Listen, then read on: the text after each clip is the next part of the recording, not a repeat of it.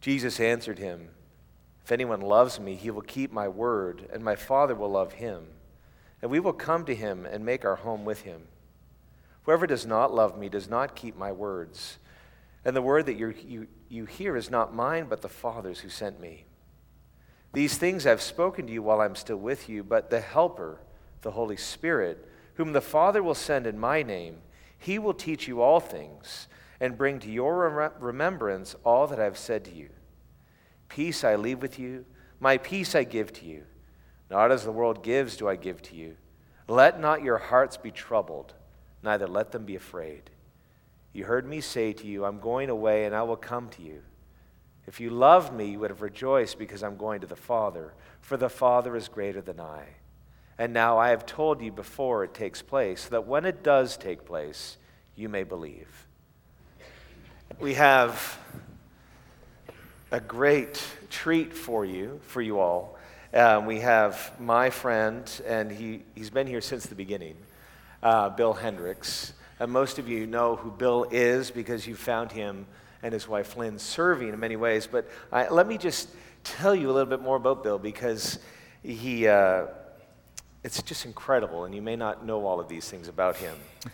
He is the current president of the Giftedness Center, which is a Dallas-based consulting practice that helps individuals think through their life and career decisions. He has all the answers, in short. He's also, and get this, the executive director for Christian leadership at the Hendricks Center at Dallas, at DTS. And he's co-authored and authored a number of books, including one with his sister, Bev. So how do I parent this child? The wisdom and the wonder of who your child was meant to be. So he and his wife Lynn have been here from the beginning. Lynn is the warden of the vestry, and he has 3 grown daughters who are already graduated, and so he's got so much more. He's got years of experience, and he is a master at barbecue. His chili isn't worth competing with. It's that good. So why don't you extend a hand of blessing, and I'll pray for Bill, and then we will await to hear. Lord, thank you for this man. Thank you for the heart that you've given him. Thank you for the gift that he is to so many. And as you've done so many times before, we ask that you do it again now. Would you put power onto his message and give us hearts to receive all that you have for us, Jesus, through him. In Christ's name, amen. Amen. Thank you. Well, unlike Dr. Robert Sloan and Carrie Boren Headington, I do not do this every week, so you must humor me. I've got a few notes I have to put in front of me here. You may be wondering, where's Lynn? Lynn landed in London this morning with her mother. She and her mother wanted to go to, I think it's called the Chelsea Flower Show in England. I guess it's a big deal. I'd never heard of it, but they had to go. And they're going to be over there and do a tour of, London, and then they're going to go to Oxford. And I've been told that a friend has arranged for them to have a private tour of the Queen's Garden at Windsor Castle. So, and when I heard about this, I said, Lynn, you're going to miss my sermon. To which she said, oh, right. Well, David told me I could preach on anything, and anything I wanted, and that I don't really have to stick to the scriptures that we've had in the lectionary. But to me, that would feel like cheating. I think that these passages have been given to us this Sunday, which, by the way, is the 6th Sunday of Easter. We're still in the Easter season. And next week, we celebrate Ascension Sunday. And some of you who were here will remember that about 4 years ago, Nelson Kaczewski preached on the Ascension, and now he's personally sitting with that ascended King. And it was an amazing sermon. But today's lesson presents us with an even deeper mystery than the Ascension. Because it says, if anyone loves me, they will obey me. They will obey my word, and my Father will love them, and we will come to them and take up residence with them. We will take up residence with them. Did you hear that? Jesus is making a promise that under certain conditions, he and the Father will come and take up residence with you and me. And we only heard 6 verses read from John 14, but if you read the whole chapter, it's filled with references to the Father's house or household and dwelling places, and of Jesus going to prepare a place for you and me, and of the Father residing in Jesus, and in our passage about Jesus and the Father taking up residence in us. And in verse 25, Jesus says, I have spoken these things while staying with you. There's a lot of place language here, and more specifically, home language. And rather than dance around and try to reconstruct all the contours of John 14, which, by the way, is pretty complex, and which sits smack in the middle of what is arguably Jesus' greatest discourse, which he gives because it's his last night on earth. And we might also point out that all the evidence suggests that the disciples who heard that discourse, they were clueless what he was talking about. And it was only much later that they woke up to the significance of what he actually had to say that night, which for any of you who happen to be teachers, that should give you some comfort when you teach and people have a blank stare. Okay, even Jesus had trouble with his learners. Anyway, rather than complicate things, let's just cut to the chase and say that this chapter, and especially this portion of what we've had read this morning, confronts us with a question. Where do you live? Where do you live? Now, I suppose most everyone in the room this morning could answer that question with an address for a house, an apartment, maybe a trailer.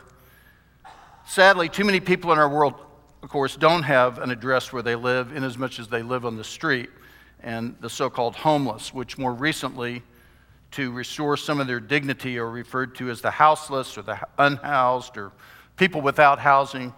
But whether you can cite an address or not, a physical domicile is only part of the answer to the question, where do you live?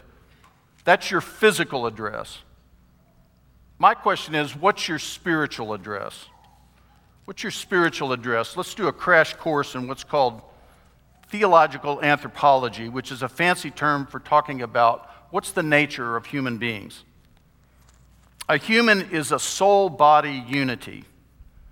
That means we have a physical dimension, a material dimension, our body, and we have an immaterial dimension, our soul.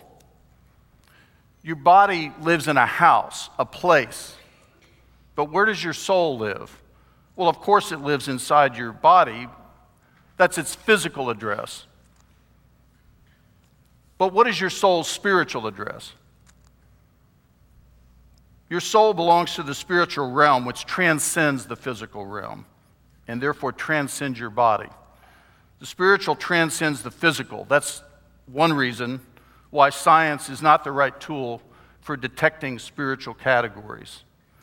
Nothing wrong with science, but if science is your only source for investigating and determining reality, you'll miss the spiritual dimension altogether.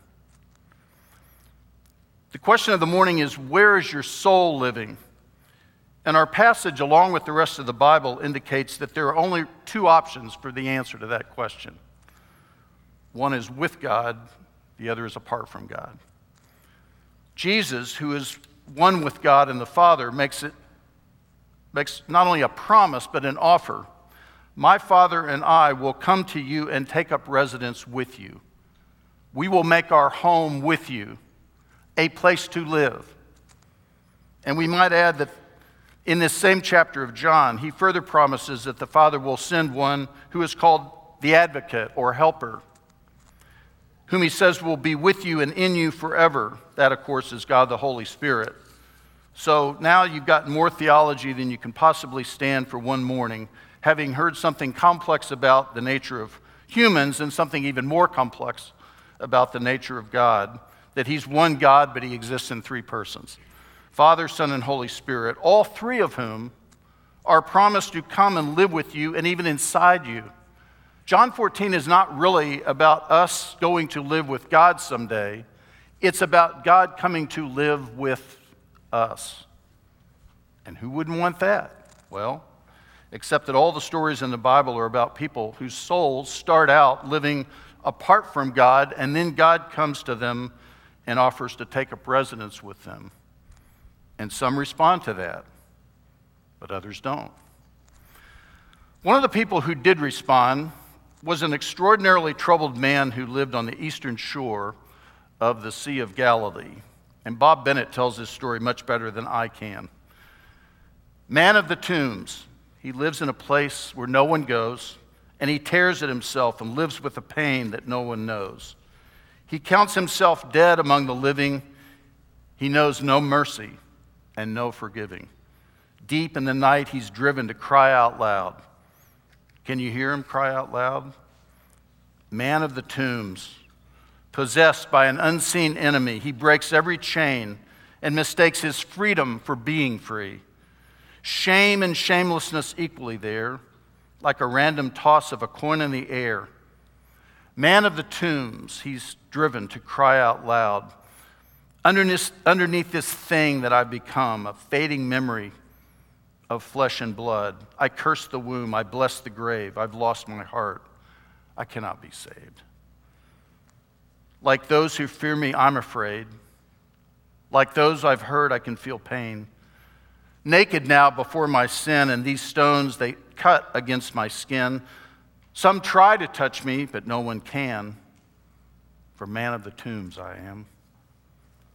Down at the shoreline, two sets of footprints meet. One voice is screaming, other voice begins to speak. In only a moment and only a word, the evil departs like a thundering herd. Man of the tombs, he hears this cry out loud. Underneath this thing that you've become, I see a man of flesh and blood. I give you life beyond the grave. I heal your heart. I come to save. No need to fear. Be not afraid. This man of sorrows knows your pain. I come to take away your sin and bear its marks upon my skin. When no one can touch you, still I am. I can, for Son of God I am. Dressed now and seated, clean in spirit and healthy of mind, man of the tombs. He begs to follow, but he must stay behind. He'll return to his family with stories to tell of mercy and madness, of heaven and hell. Man of the tombs, soon he will cry out loud. Underneath this thing that I once was, now I am a man of flesh and blood. I have a life beyond the grave. I've found my heart, I can now be saved. No need to fear, I'm not afraid. This man of sorrows took my pain. He comes to take away our sin and bear its marks upon his skin. I'm telling you this story because, man of the tombs, I was. Here was a man whose soul lived in hell. And how many people around us possess souls that are bound in torment? To rage, to bitterness, to addictions, to lust, to greed, to God knows what demons of destruction. Jesus is the way to the Father, who is the one who gives the Spirit. And when the Spirit and the Father and the Son come to dwell with and in a person, they bring liberty, and they bring healing, and they bring life, and they bring peace. Where's your soul living? All the stories in the Bible are about people whose souls start out living apart from God, and then God comes and offers to take up residence with them. And all the stories since the Bible are the same. Back in the 1940s, a young woman from New Jersey named Davy met a man named Sheldon, who was from a genteel family from the Deep South, and they fell passionately in love. It was the sort of love you could base a masterpiece theater series on, because it involved poetry and picnics and wine and a sports car and travel and sailing in the Chesapeake Bay and clam bakes and Hawaii and Pearl Harbor and all the other things that make for a grand adventure and a great love. And like so many people then and now, Davy was a good person. But then there's this downer that we run into in Ephesians 2 that says she was also a dead person, dead in her trespasses and her sins. Not like she or Sheldon cared about that. As far as they were concerned, God was a character in a fairy tale. They had their love, which was unshakable. And to be honest, it was a love that any of us would envy because it was true and solid and quite formidable. As I say, it was a love that any of us would surely envy. But then God showed up and ruined everything. It started when Sheldon and Davy headed off to Oxford for Sheldon to study literature, and there they met some Christians. And they made the mistake of investigating Christianity, which brought them into contact with a Don at Oxford named C.S. Lewis. They'd never heard of him. And the question began to gnaw at their minds and their hearts, could this silly, even preposterous narrative of a Christ be for real? As Davy grappled with the evidence, and even more with the implications of the whole matter, she eventually came face to face with her own sins and her own need for a Savior. And one night, Sheldon went to the library to look something up, leaving her curled up with a book. And he writes, I came home to find her face streaked with tears, and she clung to me desperately and wept. It was some time before she could try to tell me what had happened. The 2 lines she wrote next day of a poem that was never completed are the beginning point. All the world fell away last night, leaving you, only you, and fright. Her sin, she said, had come out and paraded before her, ghastly in appearance and mocking in demeanor. Sins? What sins? What sins could this eager, loving creature have committed? Not sins as the world counts sins. Not one person had she murdered, nor one gold ingot stolen, no unfaithfulness, no secret drinking, no dishonesty, no sloth, no kicking dogs. But sometimes she had been grouchy or snappish. She had said cruel things to people, perhaps to her mother or brother. Once in the war, when a young officer, a friend who had been brought up Catholic, had said that someday he would no doubt return to the church, Davy had said with mocking scorn, "Whatever for? Not brave enough to stand alone?" And he had changed the subject. But now her words haunted her. Sin.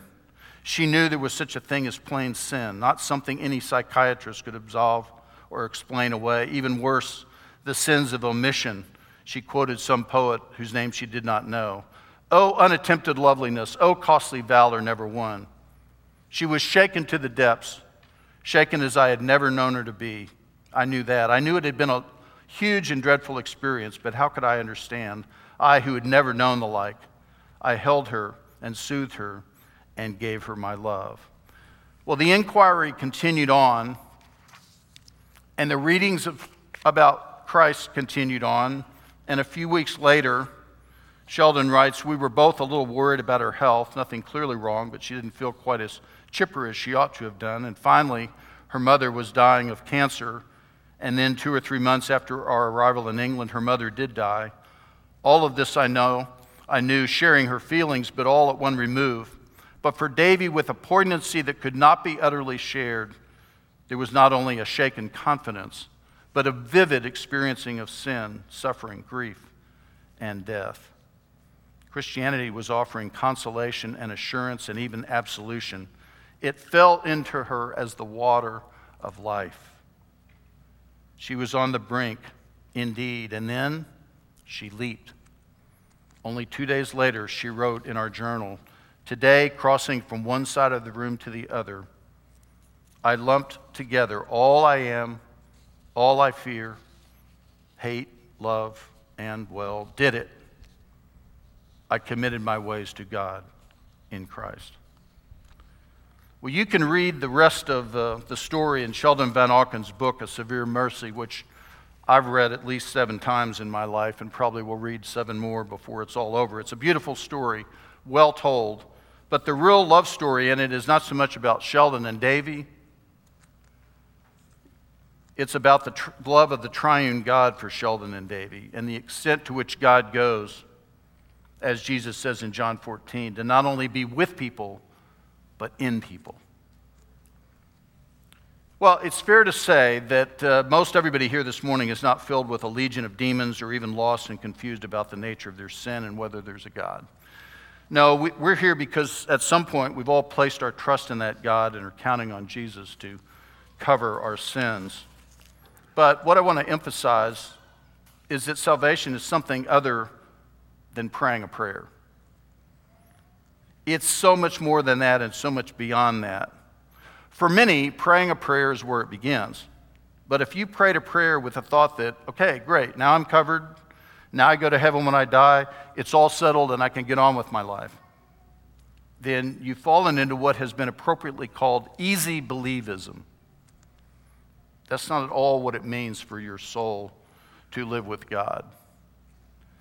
There are many forms of easy believism, but let me speak from my own experience. For some, easy believism means that they've prayed the prayer and now Christianity is sort of their Sunday hobby. Like we're here this morning and, okay, I've done my thing, check the box, we're done. For others, easy believism means that they've prayed the prayer and now they're pretty much do as they please. Like Davy, they may not be bad people, but practically speaking, they're secularists. God doesn't really matter, practically speaking. And then, of course, for others, easy believism means that they prayed the prayer, but for various reasons, they've ditched it all and they're sort of back in rebellion against God. Well, none of that's my experience. Just so you know, I prayed the prayer at age 4.5. It was Easter time, and we used to have, those under 35 in the room won't know what these are, but they were called records or LPs. And there was an Easter story that Charlton Heston read, The Passion, as we would call it. And I don't know whether it was Charlton Heston's voice or the story or what, but I just was overwhelmed with the fact that why are they doing these terrible things to this good man? And I went and asked my mother, and she said, well, they did that because he died for your sins. Now, nobody had to tell me what sin was. I was born knowing what sin was. If you looked in the dictionary under sin, my name could be found there. I was kind of a brat growing up, so I knew all about sin. And the idea that somebody would take care of my sin, I mean, I was all in. Now, believe me, that was like 4.5-year-old understanding, but I took it and it was for real and I leaned into it. But, then there's that problem of sin, and, that you don't drive that out immediately from a kid, not me anyway. And so by 5th grade, I had to make a decision. Was I going to live for God or not? And I decided, no, I'm going to live for God. And so I went to work to do that. And I had a lot going for me. I was born into a family where both parents were solid Christians. My dad, in fact, taught at Dallas Seminary. So I like to say I've been going to seminary and to church since 9 months before I was born. And I grew up in a church that taught the Bible. And I mean serious Sunday school classes where we memorized scripture and we heard all the stories and on and on. And I memorized an unbelievable amount of scripture. In junior high, our teacher had what was called the honor roll, where you'd get a prize if you memorized, it was Psalm 100, the Lord's Prayer, the Apostles' Creed, Psalm 23, there was one other. Well, I whipped through that thing to get the prize. So then they created the super honor roll. So now you had to memorize Isaiah 53, and I forget all of them, but I will tell you this. The coup de grace was you had to memorize John 13 through 17. Which includes 14 that we're talking from this morning. Now, you didn't have to say all of it at once. You could take 5 weeks, but you had to get it word perfect. And so week by week, I went through this thing. And by the 5th week, there was a whole audience of junior high kids there because nobody had ever done this before. And when I finished, of course, there was this giant, applause and all this stuff. Believe me, if you asked me to recite John 13 through 17 today, don't go there. I could not remember it. I went to summer camps where we learned about Jesus. I had mentors who taught me about Jesus. I did daily devotions from 5th grade on. It's a practice I still have to this day, Bible studies. Eventually went through seminary myself. I've been, as I say, part of churches my whole life. Does it sound like I'm boasting? If so, that's not by accident. If you know your New Testament, you should be hearing echoes of Philippians 3, where Paul says, if someone thinks he has good reasons to put confidence in human credentials, I have more. I was circumcised on the 8th day from the people of Israel and the tribe of Benjamin, a Hebrew of Hebrews. I lived according to the law as a Pharisee. In my zeal for God, I persecuted the church.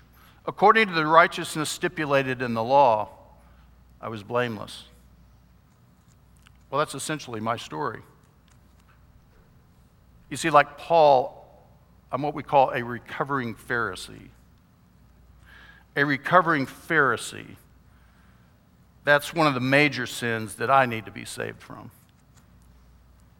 You see, spiritually speaking, I grew up with every advantage and then some, which sounds great, but Jeremiah warns that the human heart is more deceitful than anything else and desperately sick. So sick that he asks a rhetorical question. Who can understand it? Well, Jesus understands it. He actually tells my story in Luke 18. Luke says Jesus was telling a parable, but I think it was more of an actual scenario that Jesus had witnessed. 2 men, he says, go up to the temple to pray. One's a Pharisee and one's a tax collector. The tax collector stands at a distance from the Pharisee. He's utterly overwhelmed with shame and guilt, so much so that he can't even raise his eyes toward heaven, but instead beats his chest, moaning, God, be merciful to me, a sinner. Meanwhile, the Pharisee stands and prays, God, I thank you that I'm not like other people. I'm not a swindler. I'm not crooked. I'm not an adulterer. I'm certainly not like this tax collector. Why, I fast twice a week. I pay tithes of all I get. I read my Bible every day. I have a prayer journal. I have a seminary degree. Why, it's an accredited seminary. I know lots of scripture. I have standing in my church. My father was a seminary professor.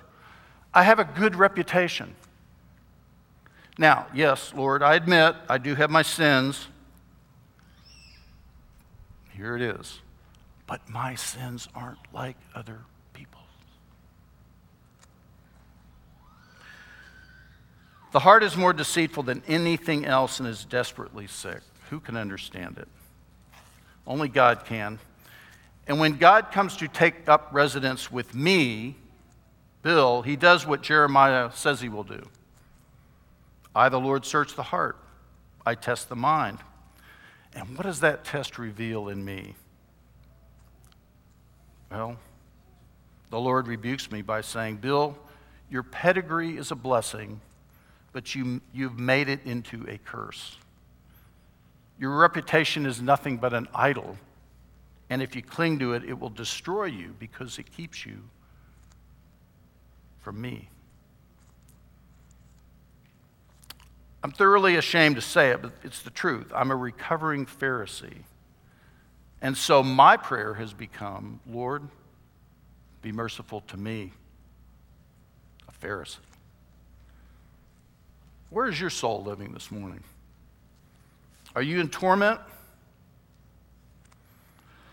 Are you a basically good person, but nonetheless lost as a lamb in terms of knowing what to do about the parts of yourself that haunt you with shame and guilt? Are you living in a house of cards comprised of self-important credentials that you assume have standing with God? There are countless other possibilities. But as we go to prayer, I would ask you to allow the Spirit of God to penetrate your heart with the question, where is your soul living? Father, right now in the silence of this moment, give us the courage to stand before you, to come before you, to open our heart. Would you test our heart? And would you help us answer the question, where is our soul living this morning? Lord, all that we read in John 14 says that you long to come and live with us and in us. And the same author who gave us this discourse says earlier in Revelation from where we read, Lord, that he stands at the door and he knocks. He knocks. Infinite love knocks at the door of our heart, Lord. And it says that if we open that door, he wants to come in and dine with us and to have fellowship with us. And Lord, we sang it earlier, but help us to believe that he is for us. You are for us. And may your presence go before us and behind us and beside us and all around us and within us, because you're with us in the morning, in the evening, in your coming, in our going, in our weeping, in our rejoicing. He is for us. He is with us. Amen.